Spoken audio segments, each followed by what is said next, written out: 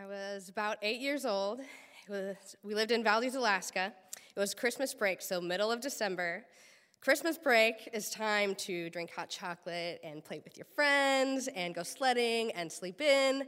So me and my older sister and younger brother, we were very unhappy when my mom woke us up early one morning, and she said, "Kids, wake up.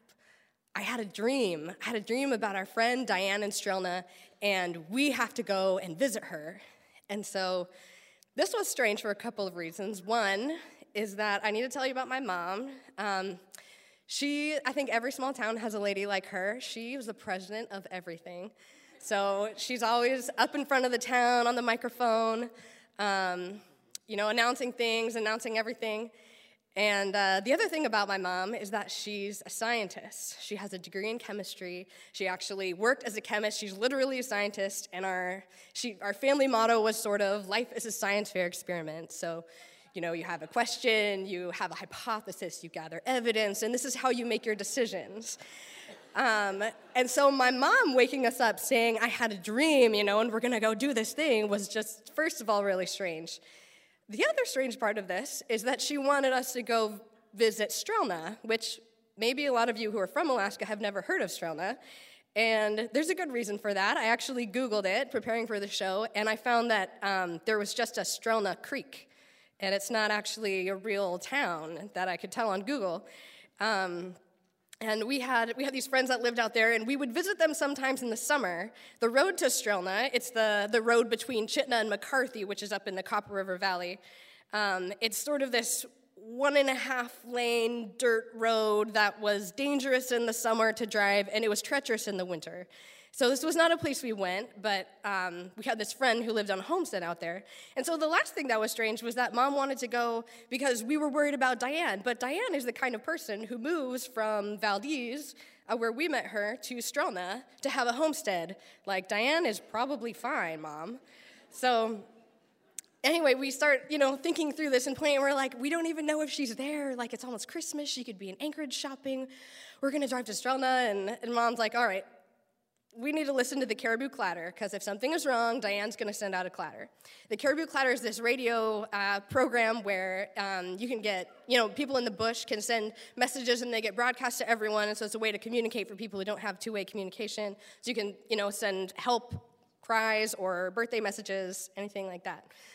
So we gather around the table with our radio and we listen to the clatter, and we don't hear anything from Diane.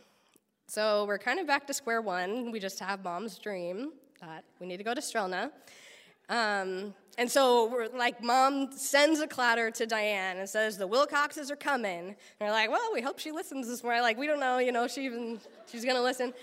So, but my mom is my mom, so we're going. And so we get into our 1975 Mobile Traveler little 20-foot motorhome, and we start heading out of town, but on the way out, Mom stops at the store.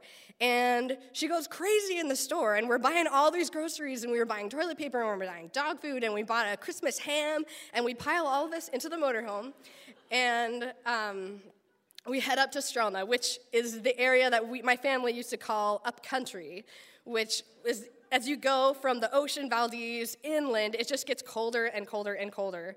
And so the motorhome is set up so that the driver sits in the front and the kids get to sit way in the back, and the heater is only in the front.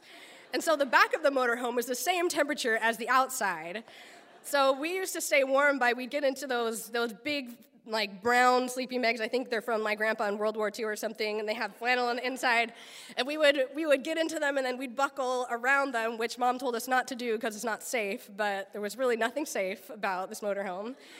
So we're driving up to Strelna. I remember the motorhome, it was very old. It had metal edges around the window, and I remember putting my head against the edge and my hair freezing to the metal and having to rip my hair off of the frozen metal. So we're, careening down this ice road to Strelna. Because of this dream, in the middle of the winter, we make it. We look back in the woods and find the right mailbox that marks the little road that goes to our friend's homestead. So we pull in, and the dog team's barking, the horses are restless, and this is the moment of truth. We're going to find out, what, is Mom's dream real? What happened? And so she parks the motorhome, she gets out, and we are like, yeah, we're not getting out unless we know we're staying here. So we just scratch off the ice off the window so that we can see what happens. And my mom goes out, and our friend Diane, seeing us coming, she comes out of the house, and she's actually holding a little bundle. And we had known that Diane was pregnant, but we didn't, she lived way out. We weren't all up on the timeline. But so she had this baby in her arms. And, I see my mom, I just see this in pantomime, my mom like, oh, baby, oh, we're here. And Diane she's holding this baby, and she grabs my mom, and she wraps her arms around her. And I just see this these are two of the strongest, most independent women I've ever known, and I see this quality in the hug of I needed you. And so we get out of the motorhome, we go inside, we unload everything. Come to find out, Diane had the baby alone the day before. And so, it's pretty new, pretty fresh. We help clean up, do laundry,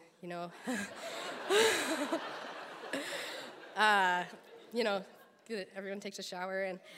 And that night, we, not wanting to invade this incredible Alaska women's space, we go back to Valdez.